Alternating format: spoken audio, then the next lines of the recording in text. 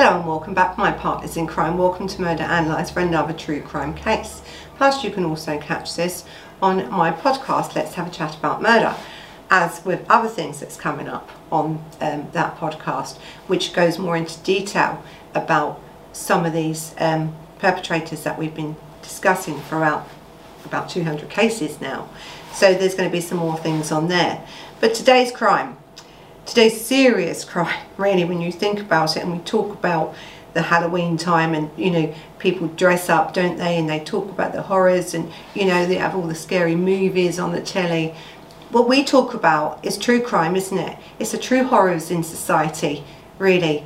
This one is so historic, really. It's the first American serial killer, really, to be classed as that, I suppose. You know, made the history books. He's just an awful man when you really have a look at this case and the mentality of this man, this charismatic man, this, you know, slight build man, I think 5'7" he was in stature. But it's about his mind, isn't it? It's about why he killed this man and how many he killed, because it's not really known how many he killed. As we go through this story of this case and the details of what he done, it just shows you, doesn't it, how depraved some people really are. Now, psychopaths and serial killers and all this stuff do crimes for many different reasons. Some do it for no reason at all. Some are just, I suppose, born to kill, if you want to say that. I think with this Dr. H.H. Holmes, or Henry Holmes, you know, that's his second name. We'll talk about his earlier names in a minute. But when we look at him and why he murdered, first of all, it's about, I think, fantasies with him. He's from a young child, he always wanted, you know, to be in medicine, and that was his focus, so he says, you know, or so it seems. But when we look at the 1800s and how the medical boards and the universities training these doctors and stuff, how they use bodies, real bodies, to dissect and stuff like that, did that have, pushed these fantasies that he was probably already having to another level? I think it probably did. You know, you can't work on a dead body and dissect it and de-skin it and God knows what else you're going to do to these bodies, under the, because you're training to be a doctor for like 40 hours a week, and not have some issues if you're already that way inclined. And I think from that you'll see where he sort of started doing that, and then how his fantasies changed to reality, and how then he sort of dissociated human beings, people that even he knew. He disassociated them from being live human people with lives and families and stuff, to where he saw them as commodities, because these bodies were worth money, you see. And how he starts then to change. There's not a lot written about the last lot of victims, which were the women and the children that he killed. There's a lot wrote on, these bodies that were brought in, and he would buy and sell bodies, or sell bodies in the end, and the fresher the body, the less damage the body had to them. They was worth more money. He was killing people because he wanted the perfect body to sell, and they was worth about $30 in them days. It was quite a lot of money, wasn't it? And then where they may not want the whole body, they may have wanted parts of that body, like the eyes or the organs. He then decided that he would then make the skeletons out of the bodies and sell them for about $120. So yes, at first it does look like his crimes were financially motivated crimes, but that never was the case, I think, for him. He enjoyed the kill. He did, and he perfected that kill by building this hotel, or so-called hotel, that he had, which was like the perfect way to not only kill but to dispose of them bodies, and also then like a factory on the basement of it to then sell them bodies onto medical facilities for use for up and coming doctors to experiment and look at how the human body worked. So this was a very intelligent serial killer, without a doubt, right? He was a very intelligent man. He also, I suppose, when we look then at the latter part, just before he got caught, a couple of years before he got caught, of his killings, how he changed, how his fantasies changed. Now, as I've said before, killers kill for many reasons, and serial killers kill for many reasons. And I think what Holmes got from the first lot of killings was sexual gratification from the kill itself, from the dissection, the kill, the selling, making money.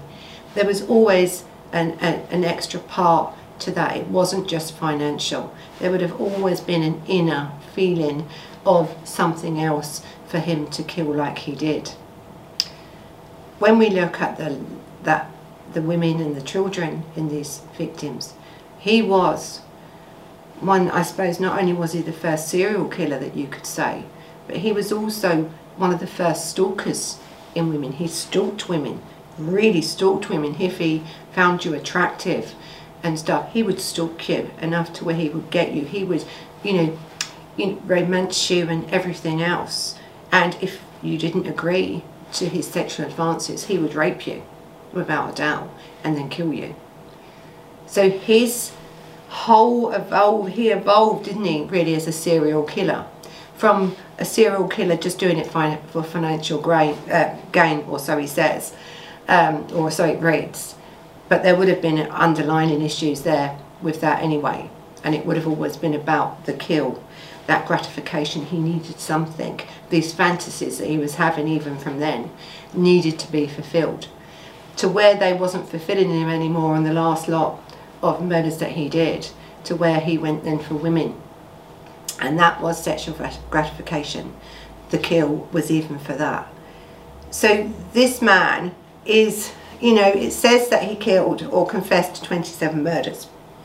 And it is believed really as he killed probably more around 200 victims. It could even be more, because don't forget, this man was killing people to sell for medical reasons, to make money off them bodies, $30, and then to make them into skeletons, $130. You see, the motive was there. He was such a deceitful, he was a criminal through and through, right? He really was. There's no doubt about it. The difference with this serial killer, with Holmes, than with other killers, it's the way that he designed his killing field. He didn't want to have to go out in the streets and kill. He designed his so-called hotel as a way to attract the victims in, and also to take their money, because he wanted that as well, and then to dispose of them bodies in one place. I mean, give it to him, in the 1800s or 1893, in this World Fair of Chicago, where Chicago was booming at this point, and was thousands of people, descending on this city of Chicago. Really, this man had worked it out, that the only way to make a living and to also, live his fantasy out was to build this property, which is all brought on murder victims' money, on deceit, on fraud, on theft. There's so much about this man. It's a really interesting case when you look at this man as, yes, a serial killer, as a psychopath, because that's what he was, on the way that he felt that he could do this. It's amazing, really, this case, of how extreme and how far some of these killers would go, even then, really, to get away with murder. And to tell the truth, he did. It was only when he changed and went for women for other reasons, not just their money, but for the sexual gratification of it, that he got caught. So God knows, if this man had not been caught when he did, how many more and what other schemes this man would have brought out to take murder to a totally different stage. And this is what separates this case from other cases of serial killers. All of that separates this man from other serial killers. So this is the case of Dr. H.H. Holmes, the first American serial killer. Born in 1861 and died in 1896. He was born in New Hampshire in the United States of America. He was, I think his alias, as most of you know, was Holmes, but he was Herman Webster Mudgett at the time of his birth. That was his name, and we'll go through why he had to change his name. Again, another fraud, another criminal side to this man as he went through that. But yeah, I think when we look at this elaborate, murder castle, and we think about him and the people in his life that had suffered, and also most of his victims that we know of that he admitted to are people he knew. The other victims are not. The other victims were really just about monetary gain, to use that body to sell to then the universities and stuff for medical examination and stuff like that in their teaching.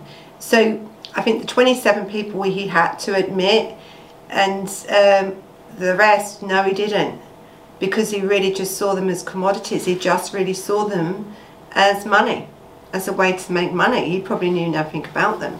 He just wanted their bodies, or their bodies to be used as skeletons to make money. Sometimes when you think about serial killers, and we look at serial killers, in a real in-depth way, really, about why they do certain things, we can justify some things because you can say, okay, you couldn't help it or whatever. He wasn't mad, He was a very clever man. He wasn't mad. He knew exactly what he was doing was wrong, but he still did it. Some killers have diagnosis of this, that and the other. With him, I think he was so intelligent that he perfected this art of killing and really played on it until it didn't work anymore. It's strange when you look at the ending of this man, because he was caught in the end, and we'll go into that. But his own body, you see, he wanted to be buried under concrete, so no one that could dissect his body. Strange that, isn't it? When you can alienate the people the victims that you've done, you've disassociated from them as being human. You've decided that you can do whatever you want to them. But when it comes to your body, and the way that you want to die, and the way that you want to be buried and protected, it's one rule for you and one rule for them. Typical serial killer, really. So let's have a look at his early life now. So Holmes was born, as I said, in New Hampshire, and he was born as Herman Webster Mudgett, and in May, I think, 16th, 1861. He was born into a sort of an affluent family, really. He enjoyed the privileges of childhood. He wasn't poor, and as I said, at this time in Chicago, it was quite a good time. The financial hardships hadn't hit then as they did later on down the line. So he had a really good upbringing as far as that was concerned. He wasn't short of anything. He was not neglected or anything like that. So and a lot of people, we look back, don't we, when we look at serial killers, and we look at their backgrounds to see what's happened. But it has been said that he was quite an unusual lad, but he was also very, very intelligent, and at very early stages, really, he wanted always sort of to go into medicine. He had this fascination, really, for medicine, but also in the body, the human body, and how it worked and that sort of things. It was reported that very early on that he would practice surgery on animals, and some indicate that at that early stage, even in his youth, there was a death of a friend that he may have had some connection to, but because there's no evidence on that.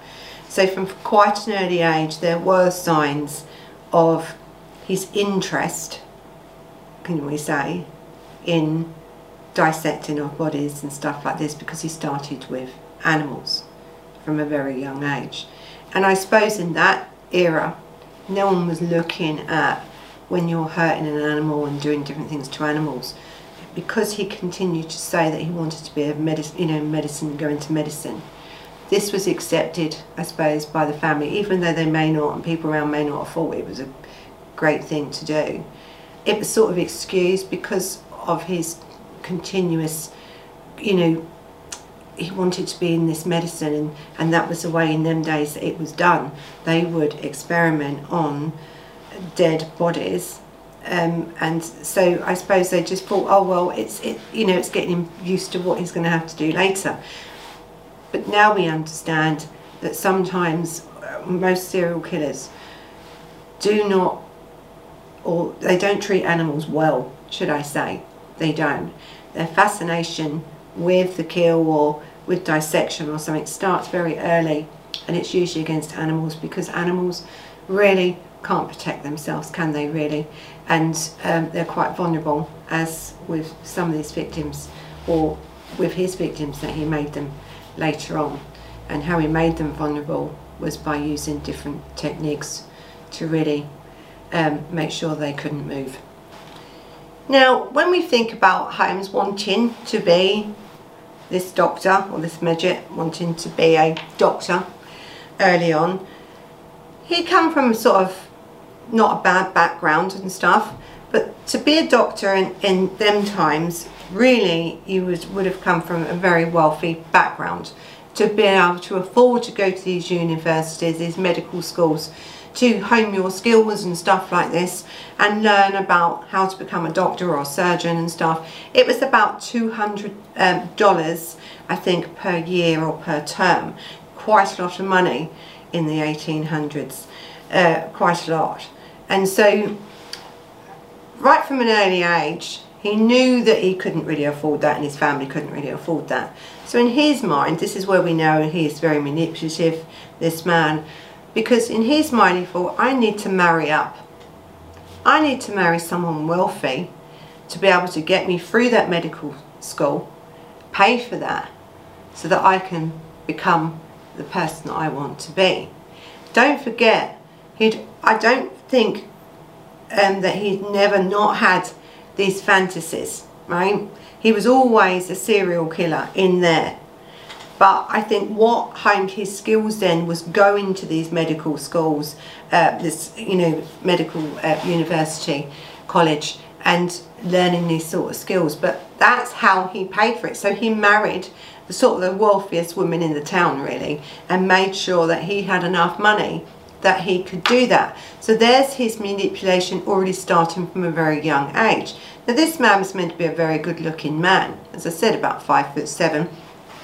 Not the biggest sort of man, but he was a very charismatic, very intelligent, well-spoken man.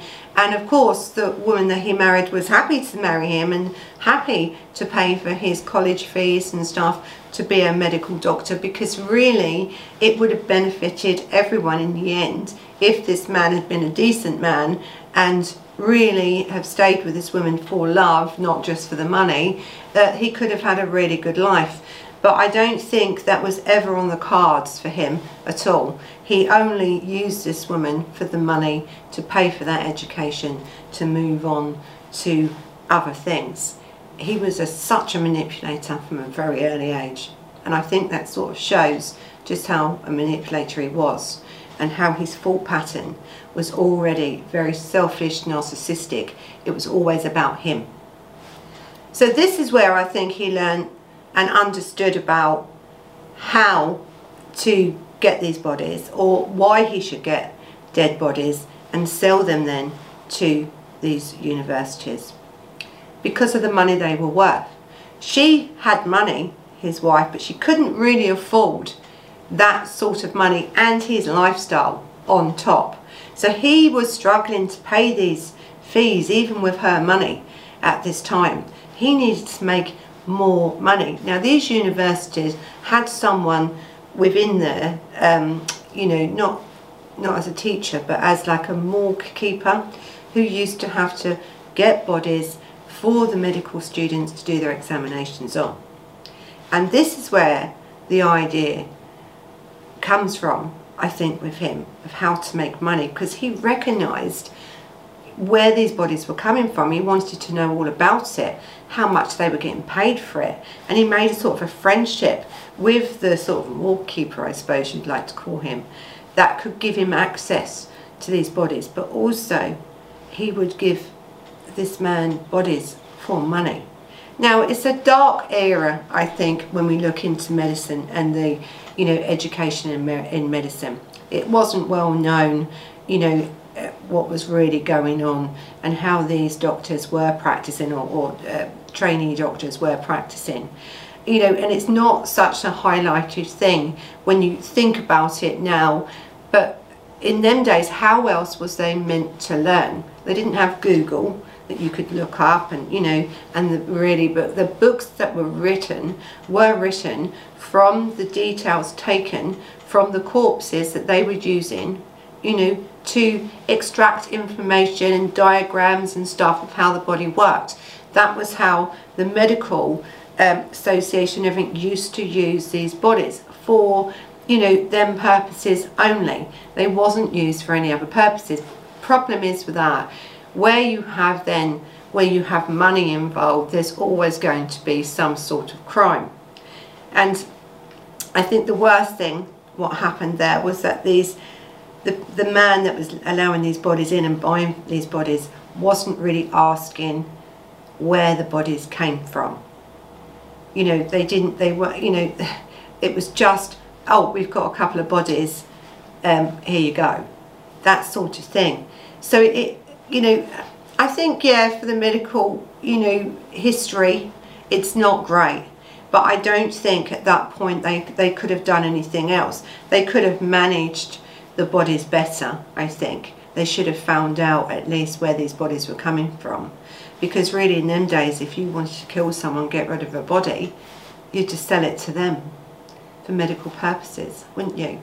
And that's exactly, really, at first, he didn't do that at first, to tell you the truth. What he did do was dig up, you know, fresh bodies that had been buried, people that had died. They would dig them up and then sell them to them. But you know, how many dead bodies can you dig up that are really still worth the money? Because really you can't have them, you know, being embalmed. You can't have them really being damaged.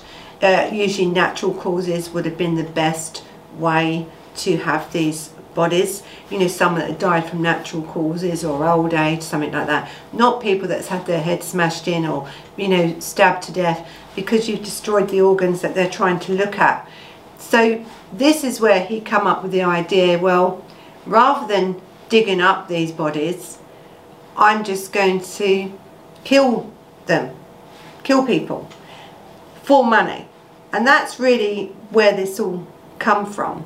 And there was another student with him in that era in this university that made him, you know, I think, and it's a lot of people have said, is when you are working 20-30 hours a week and you are you're either side of a body on a slab and you're dissecting that body, you have a close relationship with the you know, your partner, don't you? Your, you know, study partner and the person that's also dissecting these parts of bodies.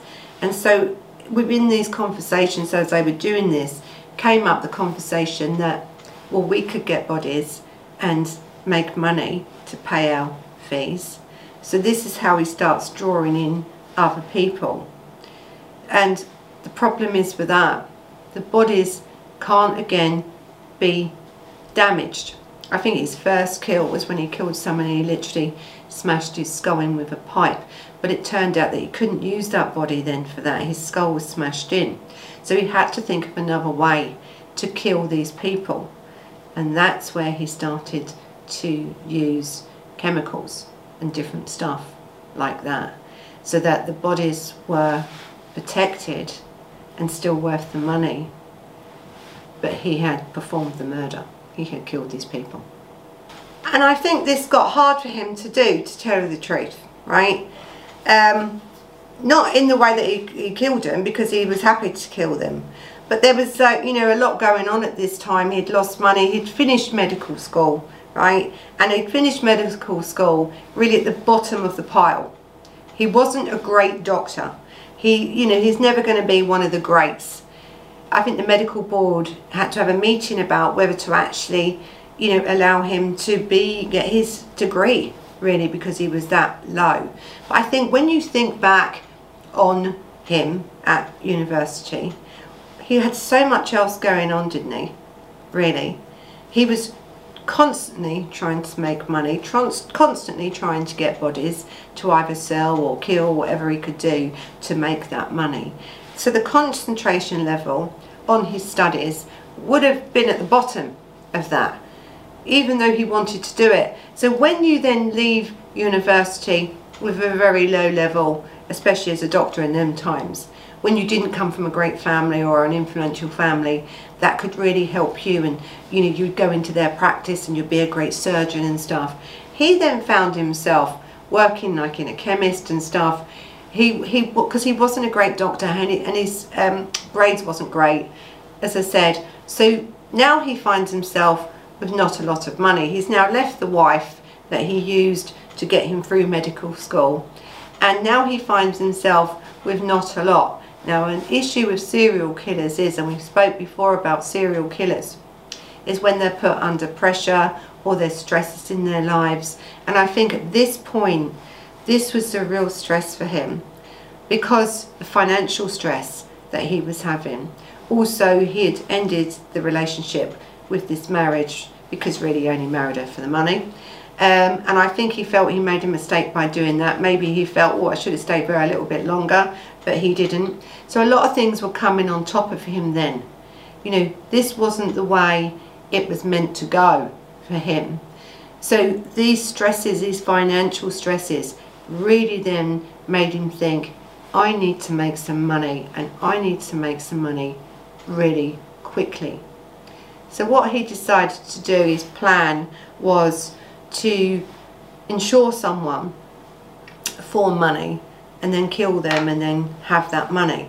But he couldn't find anyone really like that. Then his other idea was, well, I'm going to kill myself, which he tried to do, and he ended up going into a psychiatric unit for about 2 months. I think all part of his plan. He wasn't a stupid man, he knew what he was doing. And he was released after about 2 months, and then decided, right, now it's time for me to end my life, because he's insured himself for £10,000, and he wanted to end his life and literally start again. So this is when he became H.H. Holmes, and he got £10,000 from the insurance company for his own death. So now his whole past history is gone. It's gone.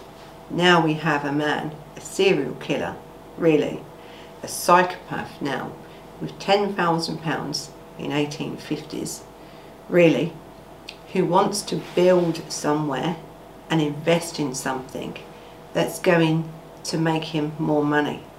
And that's what he did. That's when he started to build. He bought some land. He started then to build this what they call a hotel. It was shops on the bottom, to tell you the truth, and then I think they had a basement, and that's really what his kill site was. But the shops on the bottom, which he let out, I think he had a barber shop and he had a chemist shop, he had different things there which were bringing in the money. Then he moved, I think it was 4 stories, and on the top floor he'd let out rooms and stuff like this, and the other, I think he had his own rooms on there, but one floor was then designed, this hotel, as a kill site. So he had different builders coming in, so no one knew, you know, from one stage to the next what was happening. Each builder built something different, and so these rooms, his rooms, were really interconnecting. And then he had a bathroom on his floor that had a trap door, really, that he could get rid of the bodies and bring them down to the basement level without anyone knowing what was really going on in this place. Now, when you look at this man from a point of view, extraordinary really, wasn't he? Really, in this day and age, right, in the 1800s, a man to come, really change his life, start again, and then to think, I can't kill these people out in the street because I can't make money by doing that. I'm going to build a property where on one part of it I'm making money from leasing these properties out, running these shops. I'm on the top part, I'm leasing out rooms and apartments and stuff like that. But these floors in between and the basement is going to be where I kill people. And that's exactly what he did. That's exactly what he did. And really all on the money from faking his own death really started that off. But then he needed, didn't he, to keep up the hotel, to keep up the building expenses, to keep up everything. So yes, he did then start to murder people literally just to sell their bodies and their skeletons and everything else. He had everything in there that he needed to make that as a proper business, really. For killing people was a financial gain to this man on a massive level. He also tortured people because he put gas chambers in and he used to torture people and extort money out of people and stuff. That's what he did to finance his industry, you could call it, because in his mind that's what it was. That's really what it was. This man earned over, I think, $500,000 in his time that he killed, in them few years that he killed. The money that he extracted and fortunately took these people's money, killed them for that money, around $500,000 in the 1800s. But it was never enough. You see, the fantasy was still not being fulfilled because every time he reached his goal, it was never enough. And then when he started then killing people he knew for that money, using them for their money, killing families because families were worth money and under insurance, weren't they? If you didn't just kill one, you may kill 2 or 3 or 4 in a family, including children, that you would then make more money from that. This man was a very sick individual, without a doubt. He really was. But he understood that not to get caught, he had to do it within this household. And as I said, what changed with him really was when he went on to, because he had this chemist and he had all these shops, and I think he started a women's employment agency because he was all for women's rights, even in that day and age. He was all for women's rights because he was fascinated with women, and it was a way for him, to get close to potential victims, really. So there's a lot more to this H.H. Holmes than what people really realise. He had his fingers in so many pies, but it was always to benefit him, and it was always to make sure that he had enough victims for him to get to. Now, there was so many that we couldn't go through them all really, but the one I think that highlights the most is the case of his partner, or so-called partner, at the later stages in his crimes. So within this castle, really, this hotel, this murder castle as it's known, you had him meet up. I think he had met a couple and they had 3 children, and his name I think was Benjamin Purcell. And now again they had to move, or Holmes had to move then out of Chicago, for reasons being was that there was suspicion around. The police were sort of looking at him there, so because we had this new, the carnival sort of coming to town, all this, people around. A lot of people had gone missing. Lots of people had gone missing. So the police were starting to investigate, where are these people? Also, there was a lot of girls and stuff gone missing that used to work for him in these areas. One minute they was there, the next minute they were gone. And so the police were then sort of starting to look at him and at this hotel, because what happened was one day when he was shipping the bodies, getting the bodies ready to be taken to the university for the medical, people to have a look at, a police officer started questioning, what's this, what's happening here, with this stuff. And I think when they had a look downstairs, that there was body parts about, and he sort of explained that he'd done it for medical purposes. But by this stage now, Holmes is thinking, hang on a minute, right? Not only have I got that, but he had the gas chamber set up, certain rooms in that hotel set up, that with the gas pipe outside the room, so he could gas the people in the room and then dispose of them bodies through this sort of warren of different alleyways and different sort of ways that he could get rid of the bodies without anyone else noticing. He had the lime pit also down there. He had the big, furnace that he could destroy the bodies. He had acid. He had absolutely everything down there where he would strip the bones, then boil the bones and bleach the bones, to make these skeletons out of these bodies that he had killed. So he wasn't stupid. As I'm saying, this was an intelligent man that had designed this hotel, but now you can say the heat was on him, really. They wanted now to know sort of more about it. So what does he do? He burns it down, because he can't have that being seen. So then with this man that he's met and helped with this furnace and stuff like that, they decide then that, hang on, we've got to move. Now, he had killed this rich heiress and her sister, and she owned, I think, 50 acres or 500 acres of land elsewhere. Again, that he would have been left that money and that land from her. So we're going to say that this, Benjamin Purcell is dead, and we're going to claim insurance money from you, and we're going to start again in now a different county, a different state of America. That's what we're going to do. But the problem is that they couldn't find a body that looked like Benjamin, his so-called partner and friend. And he killed a few partners and friends in his time leading up to this part. To tell you the truth, really, this man didn't care whether he was a friend or not. It was all about survival for him, and now he needed that money that he'd insured not only Benjamin on, but also his wife and his children.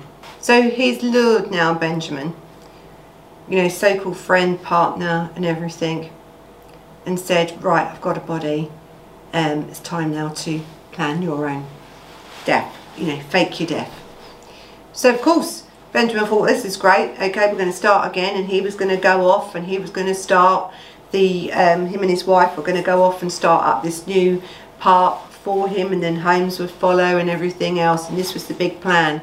But it wasn't Holmes's plan at all. Holmes's plan was that he was going to kill him because he wanted that £10,000. Plus he needed really that money so he could start again. And that was his whole thing. So this poor man, I'm telling you now, had a most terrible death. And I think Holmes has wrote about himself, about how he, screamed and begged for his life as he was being burnt. And I think he used acid on him. This was a torturous death that this man had. And that was the start then, I think, of his downfall, really. Because what then you have is the wife and the children now. And the wife, I think, was murdered, and then he murdered the young son of Benjamin, and then he murdered the two girls, which is I think that they think this was his last lot of murders. But this is where, when we look at the murders of these people, of the women, and especially of these children, because he didn't any longer have his hotel with the gas chambers in it and that, he made this box that he had lined anyway, so that the blood and that wouldn't come out when he was transporting bodies. He sort of changed that box or chest into a gas chamber. Now them two girls' bodies, the daughters of Benjamin, were stripped naked, and it has been said that he had sexually assaulted them before killing them as well. So don't think that this man only murdered for money. He did not. He was a sexual predator of women and children. He would have killed anyone at any time to get what he wanted. There was no way that this man was going to let anyone live, including children, if they could get caught or make him get caught. He just would not have it. He couldn't have it. But in the end, you see, that's what got him caught, because as he was taking these children to their father, he told them, they were writing home, and he took them off towards the Canadian border. They were writing letters back to who they thought was to their mum and dad about their journey. That's what they thought. He kept them letters, Holmes. He kept them. Now that's how they knew the trail of these kids and where they had been, and that's how they found their bodies. And they also found the younger brother who had been murdered.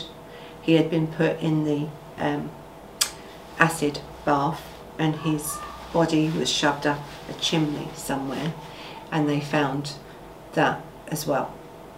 So he was ending that part of his life at the end of their murders to move on to a different state, to continue killing and making another murder hotel, and then doing the same there until he was caught. I think it's for months, actually, for several weeks, Holmes was on the run really from the police and the authorities, because they knew something was going on. And Holmes, he was finally apprehended in November 1894. During his time in custody, he gave numerous stories to police, once admitted to killing 27 people, and convicted in 1895. Holmes appealed a lot of these cases, but he lost all the appeals. So the estimated total of his kills range from 20 to as many as 200 victims, or 27 to 200 plus victims. You know, when you think about him, you just think the number just could be anything, could that? The number, you know, because you just don't know, do you, what this man was really like. But anyway, Holmes died on the 7th of May in 1896 when he was hanged for the murder of Purcell, and he was buried in Philadelphia in Pennsylvania. Now, the thing is with him, when we look really as him being the most, or the first serial killer, he was really on record. But I'm sure there was probably many more people before him that didn't make the record, because you had the police in. We have one police officer stands out in this case that really focused on him in them later stages to get this man, and that's what they did. So, you know, I think when you think about the amount of people that were at this exhibition, or this, you know, in Chicago, and the money at that time and what was around at that time, it was like a killing field for him. It really was. You had very, very wealthy people, lots of them. You had people that were disappearing left, right and centre. And so, gosh, we just don't know, do we, the real truth of what really happened. I think he's told a cellmate certain things about different kills and stuff that he had. But, you know, he was a serial killer. That's what he really was. And he changed his profile of a serial killer as he went along. I believe he always had fantasies of killing, without a doubt, from a very young age. Because he started off, didn't he, with the animals, and then went through. He had a fascination for dead bodies. He had a fascination for it.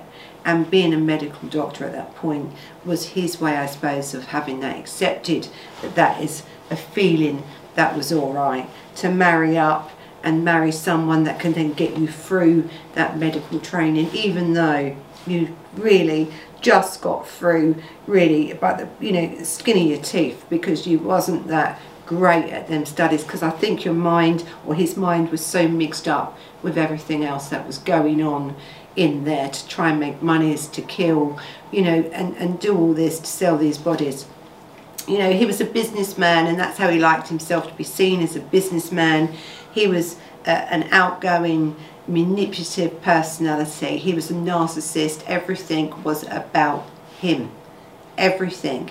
The 2 marriages he said, the second marriage when he married this other woman, who was part actually sometimes of his schemes. Not that she knew about the murders, I don't think, but she certainly knew about his schemes, you know, to defraud and, you know, fake deaths and everything else. He was a father, and she said he was a lovely father, and he had you know, animals, and he was a great you know, the family cats and stuff loved him and stuff like that. Oh, I bet they did.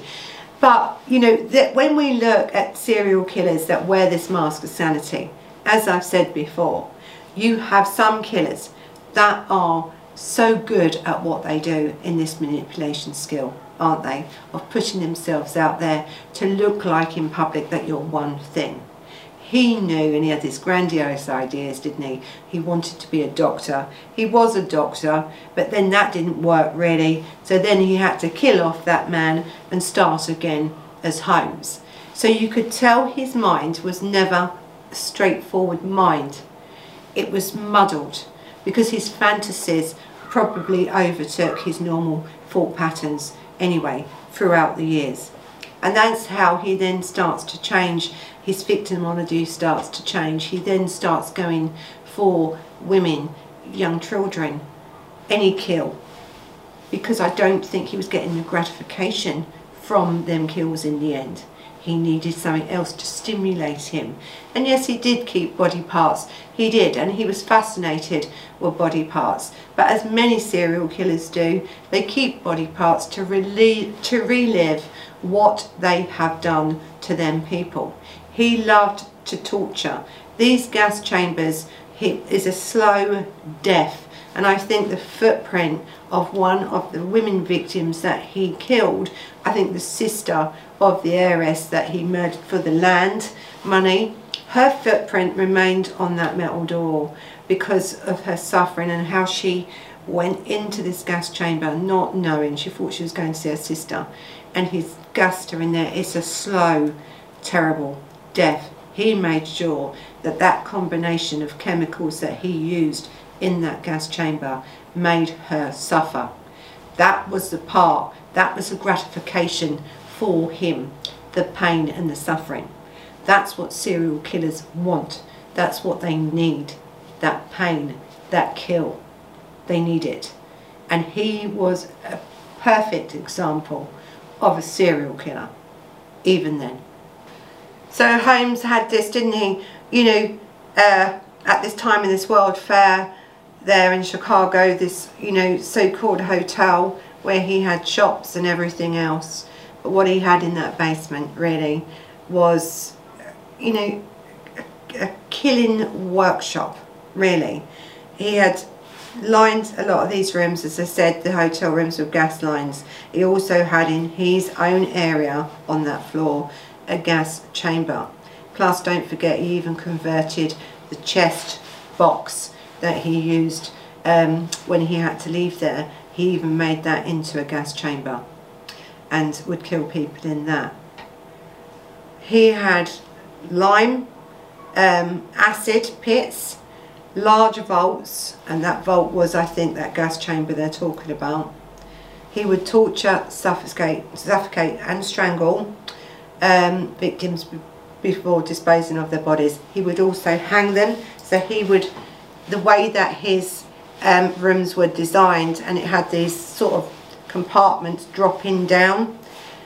One was enough that he could hang his victims literally all the way down, and therefore then just cut them down, and that's the way then that he then had this perfect body. I mean, this man, you could say, was a sophisticated killer for his time, right? But even though all this planning, because he was meticulous in his planning of this hotel and how he wanted it to be done, he still lost. He got deeper and deeper into his fantasies which changed him from being a serial killer for money, if that's what you want to think. And I think most people do think it was a financial gain killing. I don't believe it was just that. It was never ever just that. To where then he went on to be sexually committing crimes for sexual gratification and stuff of victims and females, because that was no longer working for him, that first bit. He needed more. He needed more. What else would this man have gone on to if he wasn't caught when he did? It's really shocking, really, isn't it, when you think about it, that this man got away with it for as long as he did. But the times were different then.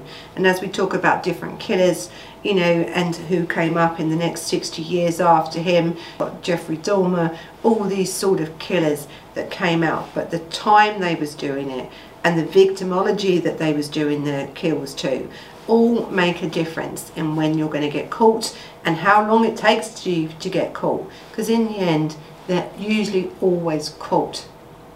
This man though, shocking case, isn't it, really? But very interesting case for those that are interested in the psychology of a serial killer and what really makes a serial killer. Was it his nurture or nature? I don't know with this one. I think with him, yes, I think he was allowed as a child to experiment, a little bit like Dahmer, but I think the nature was already there. The nurture maybe just added to it. But I think what really made him hone his skills was when he went to medical school and where he was allowed, you know, because that was his job, wasn't it, to train as a medical physician, to dissect bodies, to look at the dead for hours and hours and hours. This influenced him even more. This made him become what he was, and that distanced him from understanding about humans as living human things with families, friends, you know, feelings and stuff. He disassociated that, didn't he, from that stage. That's when the separation really happened, to where he saw them as only commodities.